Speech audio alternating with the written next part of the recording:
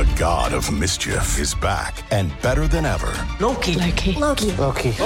Wow, great to see you again. Critics agree Loki Season 2 is marvelous. Great. And it's finally here. How much do you know? Let's assume I don't know much. A mind-bending adventure.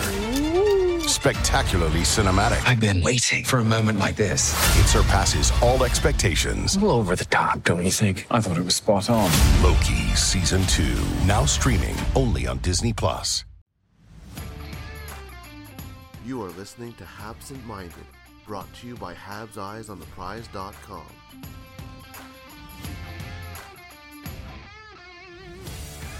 Hello and welcome to another World Junior Championships podcast. Today I'm not joined by Anton Rosegård, who is unavailable in Sweden, but I'm joined by Jared Book. Thank you, Jared, and to you and to everyone else. What we say in Sweden is happy continuation of the last days of the years. I hope you had a good holiday season. Yeah, I mean, obviously it's a little bit different this year for most people in North America, or especially in Quebec, where I am, obviously, not seeing family in person, doing kind of like drive-by Christmas drop-offs and waves. But no, as far as things can go, cannot complain. I hope everybody had a good holiday, and for me, different, but considering what it could have been, no complaints on my side, and there's hockey to talk about, so that's a positive too. And we're just getting started, because usually this is the middle of the NHL season. It's kind of weird to go from World Juniors to training camp, but that's what we're going to be doing. Yeah, we can just pretend this is the World Cup, because that normally comes before the NHL season.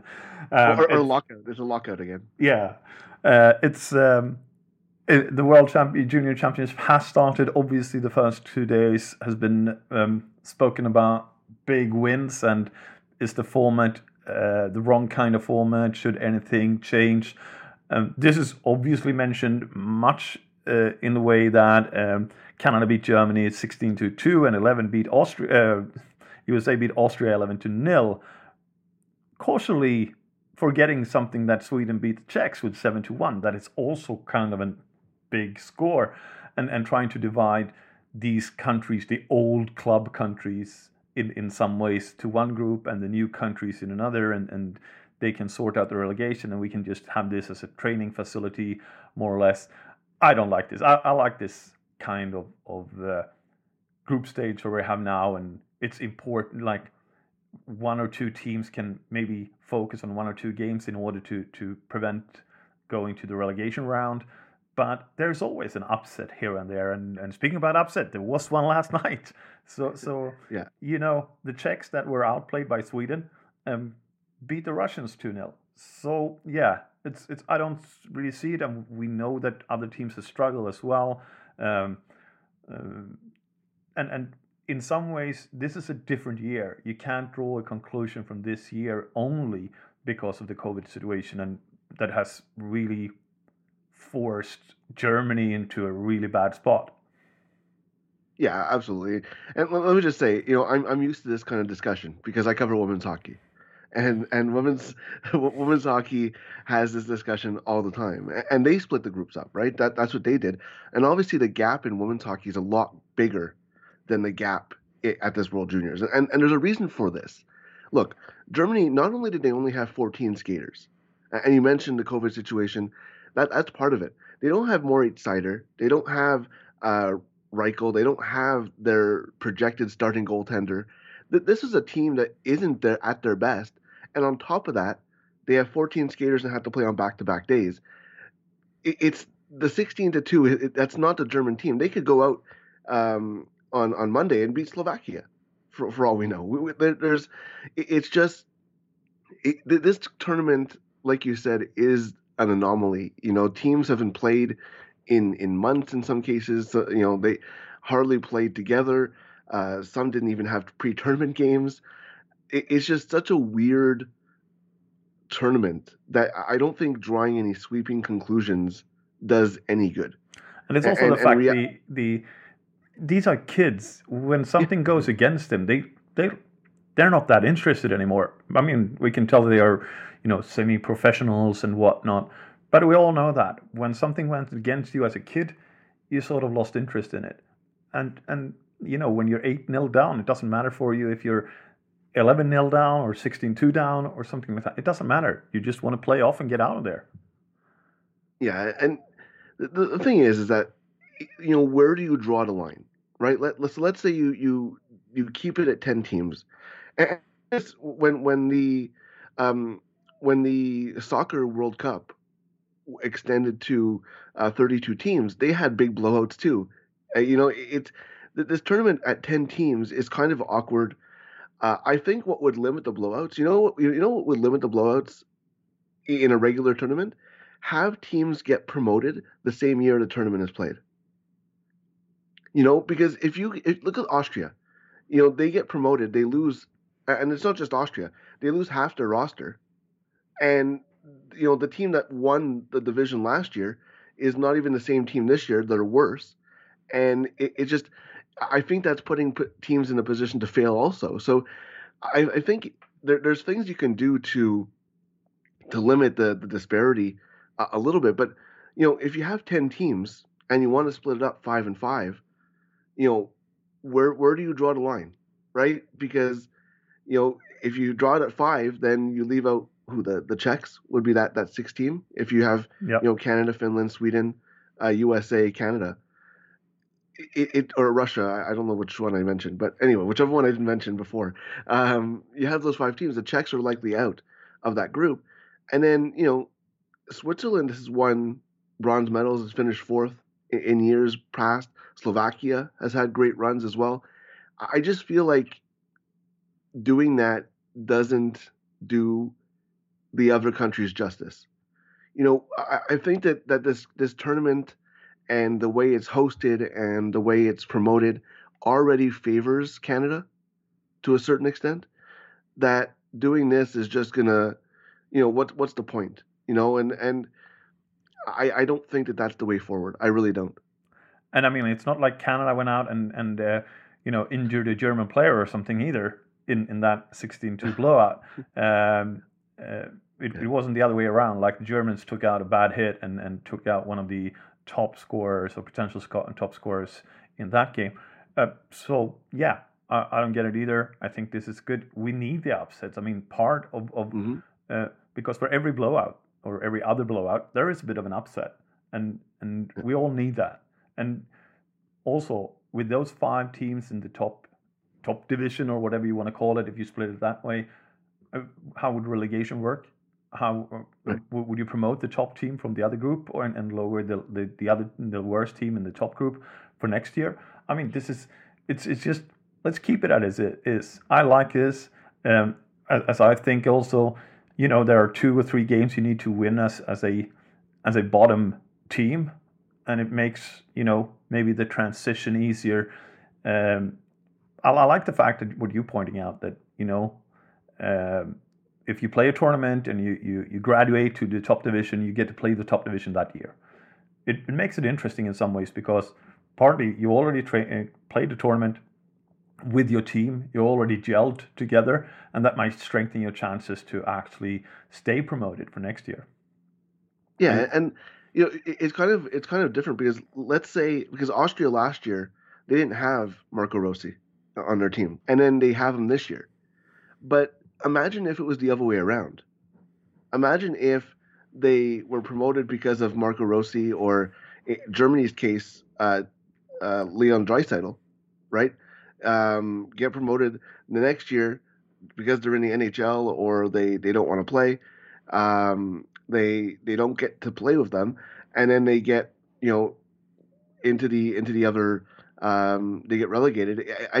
It doesn't make sense to me. And let's say you do split the groups. Let's say the Czechs have a really good team one year, then instead of having 1 or 2 or 3 blowout games, you have the Czechs beating up on the other 4 teams every game. So I don't know how you would do it to make it more blowout proof.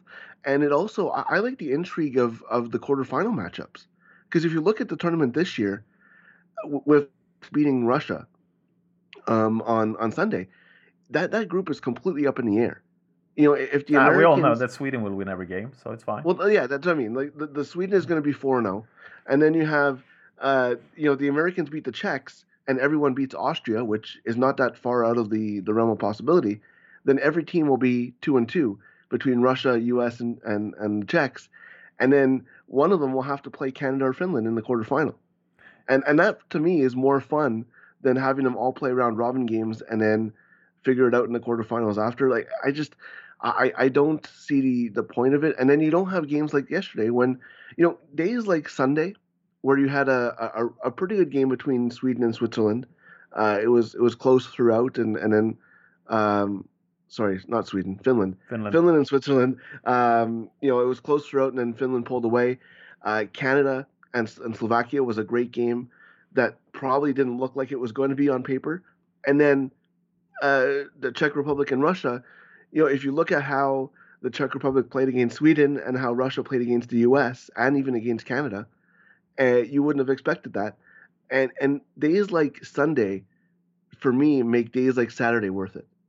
Indeed it does. And it's so complicated, and it's easy to sit behind your chair or on your chair in front of the TV and just promote different things that just come out and don't consider the consequences down the line. I'm all in favor for these two groups split evenly or as even as it can be. Of course, there will be other opinions, and they're entitled to have them, and they're entitled to share them. But maybe think a little bit before, and as you say, the top team from the top six, if you mention it like that, will obviously destroy some of the other teams, and you will have the blowouts anyway. And then you come as well and say, oh, this guy was the top scorer in the team, but he played, this team and this team that are the two worst teams in the whole tournament. So yeah, it doesn't make sense. I think these two groups of five split evenly is more interesting. It also gives you this, as you say, fight for the quarterfinal position, because no one wants to play the other two top teams in the other group. No, and the other way around, you'd much rather play the fourth place team than the third place team, right? If you're Canada or Finland, you'd much rather play the fourth place team instead of third place team. But even this year, you don't know how the tiebreakers are going to work if that does happen, where every team is 2-2. So it might be that for some reason because of the tiebreaker that Russia is fourth. And depending on what happens, so it'll be very interesting, because if that happens, I would not want to play Russia in the quarterfinal. No one wants to play Russia in the quarterfinal. I wouldn't want to play U.S. or Czech either. So it's kind of fun where you have all these in soccer they play the games at the same time because they don't want people to game the system when this happens. But in this tournament, who knows what's going to happen? Well, having followed soccer all my life, I'll be honest, and I remember that dreadful, I think it was in Italy 90, where Austria played Germany, and they kicked the ball. The ball never left the mid-circle, more or less, for 90 minutes, because both of them went through with a 0-0 draw.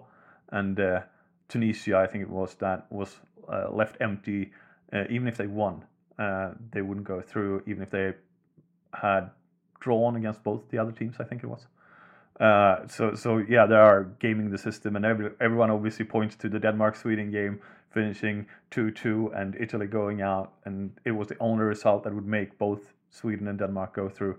So I don't say that the Sweden-Denmark game was gamed, because Ibrahimovic scored a crazy goal in overtime there, and it was, yeah. But I understand that the Italians see it that way. Going over, though, we're not going to end up remembering all the World Cups that I've seen in football, because then we're going to be a whole other episode here. Spain 82. Just go back and watch Brazil, Spain 82. But after that, you can listen to this, and you can listen about what we think in regards to the Montreal Canadiens prospects. It's me, Patrik Bexell, joined by Jared Brook for Eyes on the Prize, and we're looking to the World Juniors, because there isn't really a training camp yet. And we have some more surprises for you coming up before the training camps and before the season starts. Working hard to get you that coverage from the podcast that you have asked us for. So please leave comments, leave notes for us on Twitter, on Facebook and whatnot, and we'll try to read it. And if we don't get back to you, always know that we read it. But looking to the, 3 Canadiens prospects that we have on the ice in the World Juniors, it's let's start with Jan Myšák, because he's played 2 games and he's probably been the most outstanding player of these 3 guys, right? I don't want to say that he's been better necessarily than Cole Caufield, because I think that despite the points, Caufield has looked really good, but Myšák has definitely impressed me. He's exceeded my expectations. Obviously, he's the main player of that Czech team. He's the captain.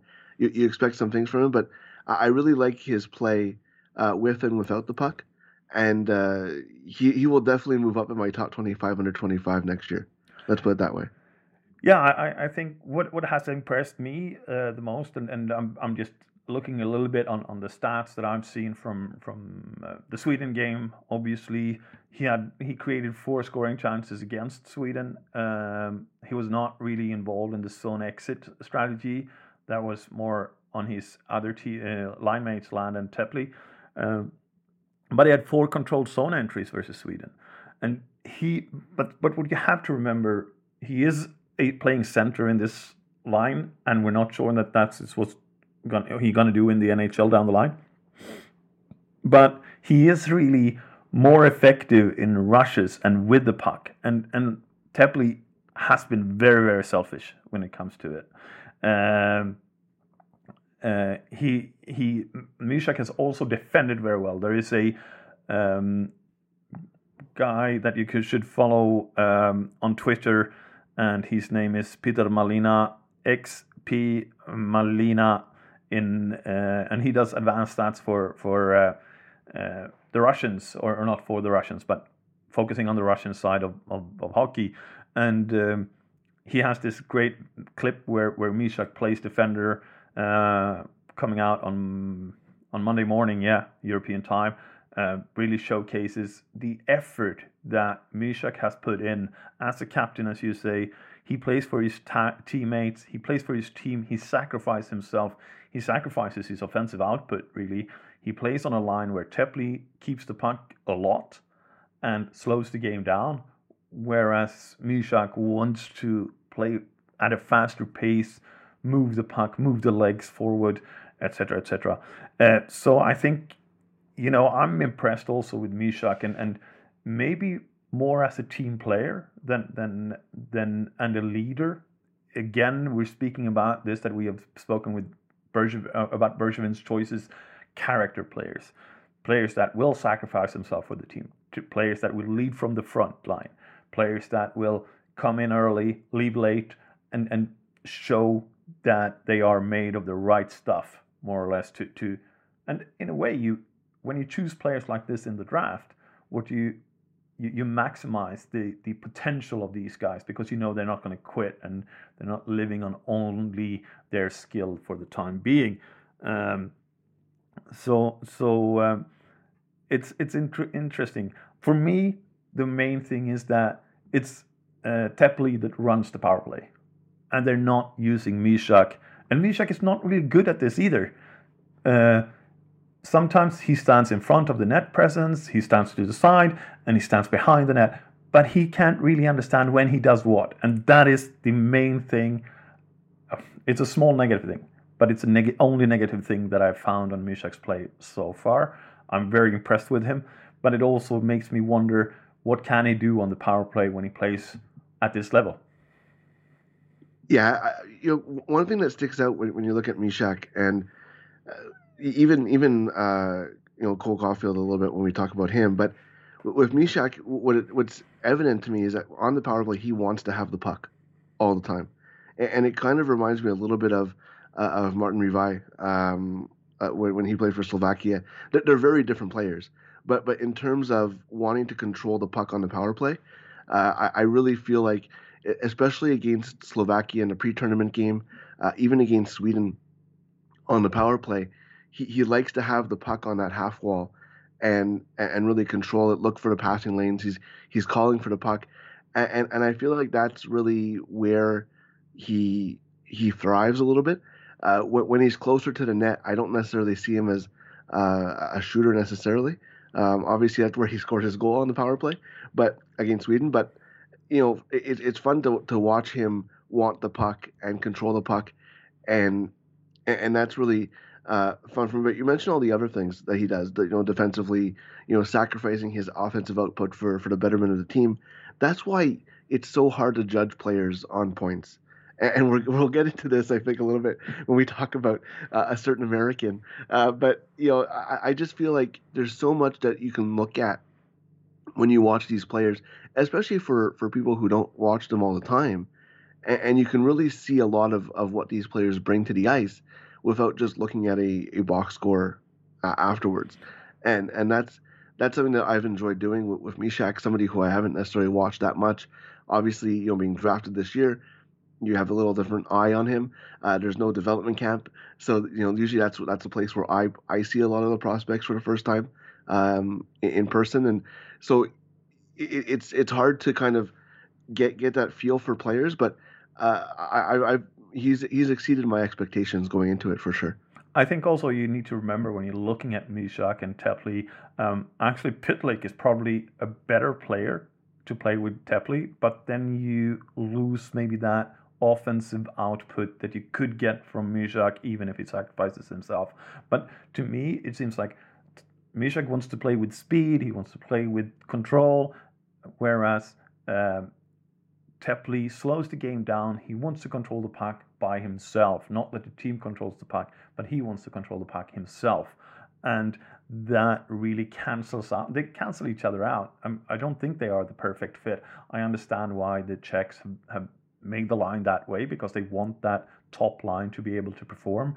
But we saw as soon as Tepley was gassed out against Sweden, the whole line fell through. It wasn't really an intention, but what ended up happening was that they sort of fell into the trap that, okay, Myšák is strong, he can work against Holtz and Raymond, and that way Tepley won't, slow the game down because they probably won't have the puck anyway. But that's part of it. It's not the optimal fit, Tepley and Myšák, but I can see why they're doing it, and that's also what Tepley controls on the half wall, on the power play quite a lot, and Myšák gets the other role. Again, he sacrifices himself for the better of the team, and this is as an 18-year-old looking for this and performing at this level, already doing all these things is very, very good. It's something I'm not still convinced that he's going to be a center. I'm not convinced about his power play skills yet. But yeah, as you say, he's also performed at a much higher level than I expected from Myšák this year. And the crazy thing is, when you look at Myšák, he's the team captain. You mentioned he's only 18 years old. He'll be there at another tournament next year. I don't think he'll be in the NHL. So, assuming he's healthy, he'll be there again next year as well for his third tournament at the World Juniors, which doesn't usually happen for a lot of players on these. It happens for players who are, playing for Slovakia and things like that because they bring them at 16 a little bit more often. But, for the Czechs, it doesn't usually happen that often. Even, countries like Finland, you look at guys like Jesse Puljujärvi, who played at 16. So it happens, but very rarely. And then, for him to play a second year, and let's face it, if he's captain this year, if he makes the team next year, he'll probably be captain again, depending what happens. So it is a growth for him, and like he's still young for this tournament. It's not like he's a 19-year-old who's older than almost everybody else in the tournament. So that's encouraging as well. And let's face it, both the Slovaks and the Czechs has gone deep into the development of players nationally. So these two teams will be stronger and stronger the more years that passes, and I think the Czechs will probably have a better team next year as well. And we have to mention it. Obviously, his game, Myšák's game last night for runs, but the Czechs playing the typical Czechoslovakian in some ways, because I remember when it was Czechoslovakia. But that kind of collapsing the defense, like keeping everyone on the outside, and then these Formula One style accelerations and just counterattacking with such a punch that it's difficult to control for the attacking team. And we mentioned it earlier as well that, you know, the Czechs came in, they played a preseason tournament, and Sweden hadn't. They hadn't played any games, so they were, you know, they were unsure about their first period, and then Sweden took over, and the damage was already dealt. But the way that the Czechs play when they play their brand of hockey, it's very difficult to beat. Obviously, against Russia, there's always the history there and the passion. And I spoke to my Czech friends, and they asked what we had been saying in the chat, and I said, yeah, you know, everyone was asking about why does the Czechs always beat Russia, because it feels like it. And I was like, yeah, you know, you go into that locker room and say, you remember 68? You don't, but you see the plaques everywhere. You heard your grandparents speak about it. You heard your parents speak about it. So let's go out and beat them. And that's the only motivational speech you need to say. And obviously, it still carries with them. There is a reason for everyone that is young enough to not know about it why Jágr chose 68 on his jersey. And if you don't know about it, go and read up on it, because it's history, and I'm a history teacher, so I'm going to give you that as a home exam. Homework, yeah. You think you're lucky if you're listening to this podcast, you're not in school, you don't have any work to do. Well, just wait, Patrick's here to assign some homework for you. Yeah, don't worry. My kids in school gets even worse assignments. So, but looking forward, I'm going to jump into Guhle, who's played, and he opened the scoring for Canada in the first game. A little bit surprising. He scored the most important goal in that Germany game. Did Kayden Guhle? No, yeah, I mentioned Myšák was exceeding my expectations. Guhle scoring a goal at this tournament exceeded my expectations. Offensively for him. So, yeah, you know, it's kind of funny because we didn't really know what to expect with a guy like Guhle. Because for most of the season, the Canadiens were going to be drafting in the top 10. So we weren't looking at prospects that were kind of in that middle of the first round. We were looking at what was a very good top 10 in terms of players available. And then, you know, the Canadiens obviously had a great playoff. They made it to the playoffs. They moved down in the draft, and then, you know, the talk was about the forwards, and then they picked the defense, and all those things were just like, okay, I guess it's a good pick, whatever. And it wasn't exciting as a selection, that's for sure. But the more that I looked into Guhle as a player, the more I'm like, wait, there's something here. And everything that we've seen since World Junior Camp opened has kind of been that, you know, great skating, awareness. And, you know, the thing that's fascinating for me is that he's the youngest defender on Team Canada. He is and he's being used in a shutdown role, which is against what Hockey Canada usually does, because they have that top pairing of Byram and Drysdale, two very high first-round picks, and both have experienced at this tournament, and they're using them as kind of this offensive pairing, and then they're using Guhle and Justin Barron as the shutdown pair. And then you look into a little bit more of the statistics of you know, zone entries and things like that, and you see that's where Guhle really shines, and Mitch Brown tracks that for the tournament. And former, you know, Ice on the Price rider, yeah, Mitch Brown, yeah, exactly. And the funny thing is for Guhle is that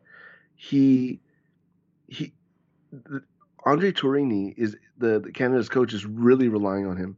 You know, in a close game against Slovakia, in the third period, he played just under 8 minutes of ice time. And that, to me, says a lot about what kind of player Kayden Guhle is. And you mentioned about character and things like that, about Myšák and the Canadiens drafting. Guhle has that as well. And I don't want to make any comparisons to specific players, but he is going to be a very good NHL player.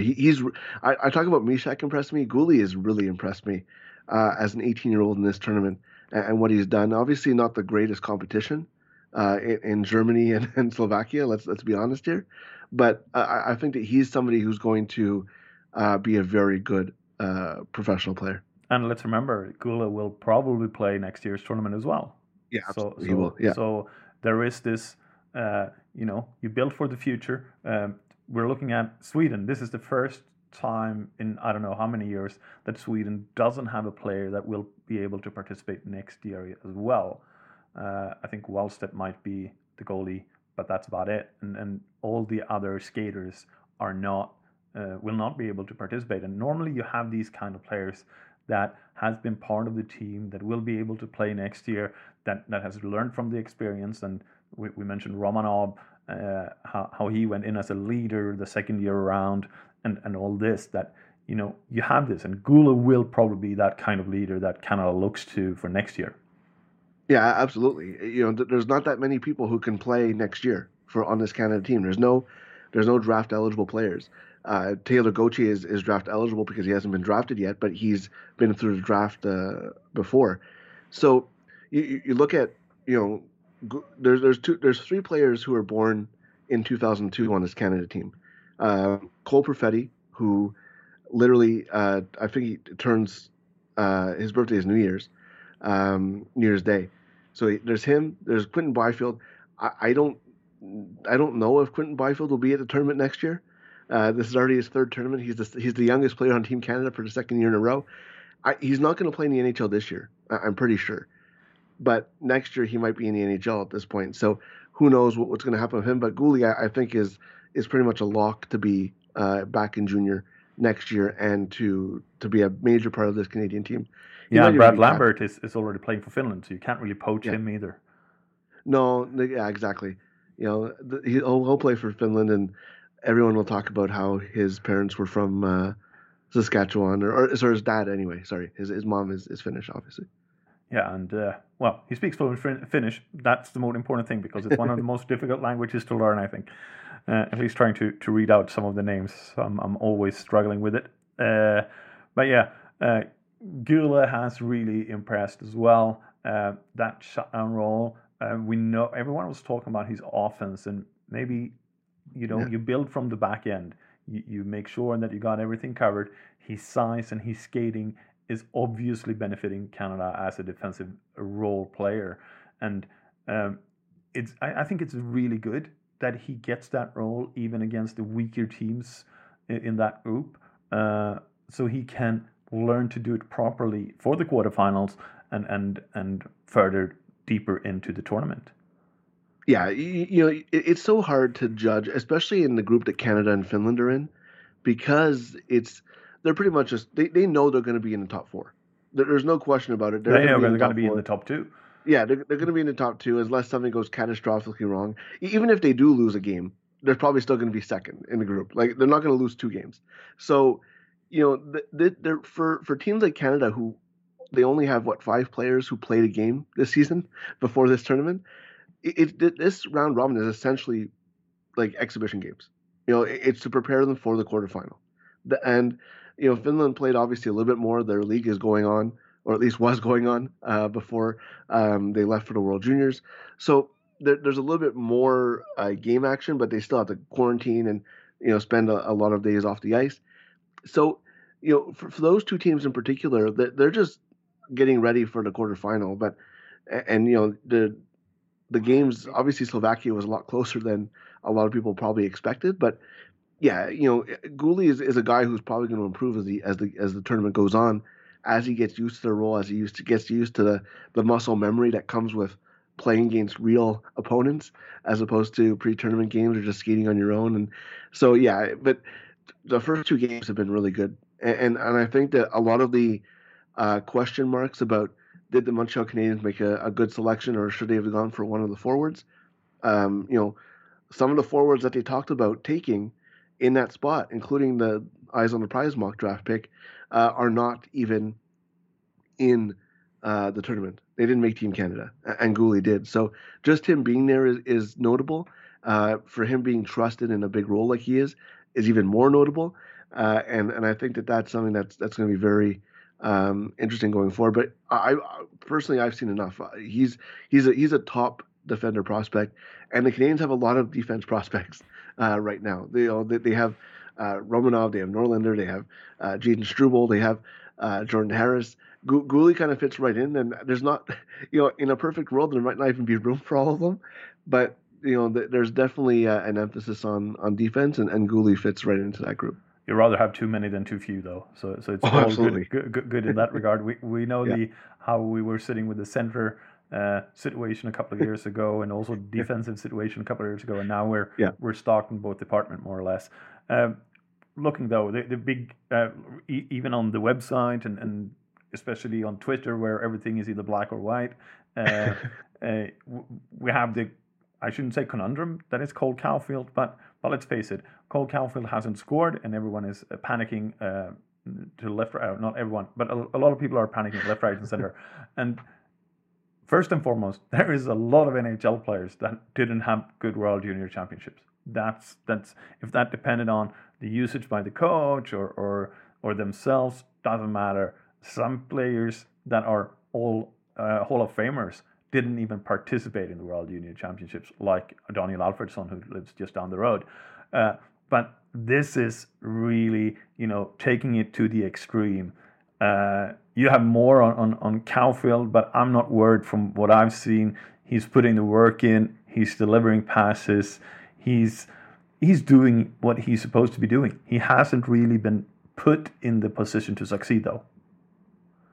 It's kind of remarkable that we're talking about this again for the second year in a row. But listen, besides Trevor Zegras on Team USA and maybe Alex Turcotte as well, there isn't a U.S. player who's been better than Cole Caufield.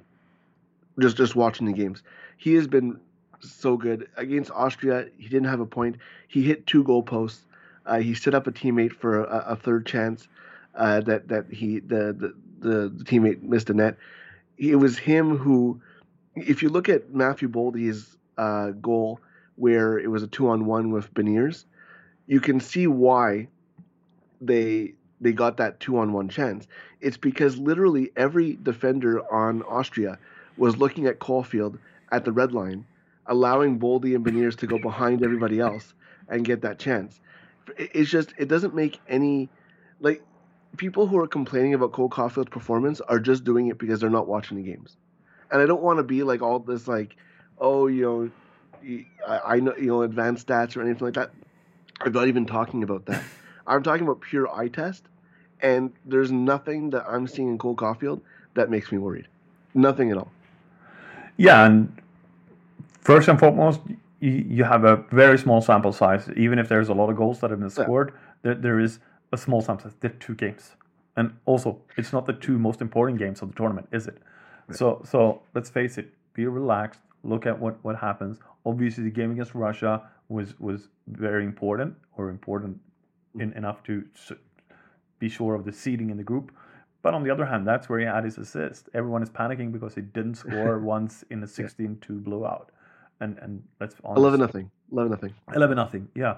But let's be honest. And again, if you are a kid at that level, obviously you want to score, but also you don't want to get injured. You don't want to do this. You don't want to do that. You don't want to cause a problem to yourself, because the tournament is short and very intensive in the game selection. I mean, there are 2 games, you have a day off, and then there's 2 games again, more or less. And this is what you need to prepare yourself for. So, if you're 8-0 up or 6-0 up and you're going to win, would you go in with 100%? Probably not. I wouldn't. I want to be 100% for the quarterfinal, for the semifinal, and for the final, so I can hoist that trophy. Yeah, it's funny because in that Russia game, who was the player that they promoted onto that top line with Zegras and Turcotte? It was Cole Caufield. Yeah. You look at the pre-tournament game against Finland. Who turned that game around for the U.S.? It was Cole Caufield with 2 goals on the same shift. It's funny how people freak out about not scoring in an 11-0 game, but they completely forget about the 2 games where he performed insanely well. And especially when it's better teams that he's facing. Right. And he hit 2 posts against Austria. Let's not act like he didn't do anything. He hit 2 posts. He set up a teammate with a great cross-ice pass, and the teammate missed the net. it's it's not, you don't have to look hard to see things that Cole Caufield does well. Like, it's not like we're grasping at straws here to say what he did well. It's just, if you watch the games, there's nothing to worry about with Cole Caufield. And also, and let's remember the fantastic interview that Marc Dumont did for the podcast that Montreal Canadiens puts out themselves nowadays, where I seriously don't know when I saw David Saint-Louis that excited in our Slack chat after having listened to that interview, because he was like, a guy this young should not be able to speak about these subjects in this way. He's such a fantastic player. He has such a fantastic understanding of the game. And if David isn't worried, I'm not worried. When David starts to worry, I'm going to worry. But before that, I'm not. And if you haven't listened to that podcast, go over there and listen to it. Unfortunately, one of them is in French, I think, so I can't understand it. But the Cole Caufield one is great. And it's our old boss as well, Jared. So we have to promote him, right? Yeah, no, he did. This is like his wheelhouse. This is like the perfect thing for him to do. But yeah, we talk about with Myšák putting players in positions to succeed. Cole Caufield being the bumper on the power play, the guy in front of the net. That's not what he should be doing. Like, he's a guy who should be on the half wall, controlling the play. He's probably a better power play quarterback than Cam York is. And worst case, he has a better shot. Right. So if you deliver the pass to him in his wheelhouse, it's going to end up in the net anyway. Yeah, that's the whole thing. Is that I don't, the U.S. power play improved as soon as they put him onto the half wall against Finland, and I just feel like that's where he should be. But again, there's nothing to see on the ice that worries me about Cole Caufield. So, yes, you would like to see him scoring. That would be ideal, but I'm not worried at all. I'm really not. And with that, we're going to try to finish this podcast in a good way. But there are a few games coming up today that might be of interest. We have Austria-Sweden, which is not really that, but we do have Slovakia and Germany, and that will be a very interesting game, I think. I think it will be, it can end either way, actually, to be honest.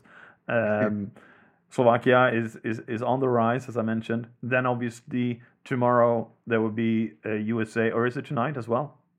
No, tomorrow. There's only 2 games today. Yeah, it is USA versus Czech Republic. It's Myšák versus Caufield. This is where Caufield should really shine. Small areas to work in, areas close to the net, and where he can release his deadly shot. Obviously, Myšák will be there to cover him, and it would be great to hear from either player after the game about what they thought about the other. But we hope we can't really provide that because we don't have the access. But look for others, and we'll be back with a podcast later this week in regards to the future developments of the World Junior Championships. I'm Patrik Bexell. I've been here with Jared Brook, and thank you very much, Jared, again to take this time. Please subscribe. Please listen to this more than once, and also always leave feedback. I promise you we're reading it, and even if we don't get back to you. Thank you guys for listening. Stay safe. Happy New Year.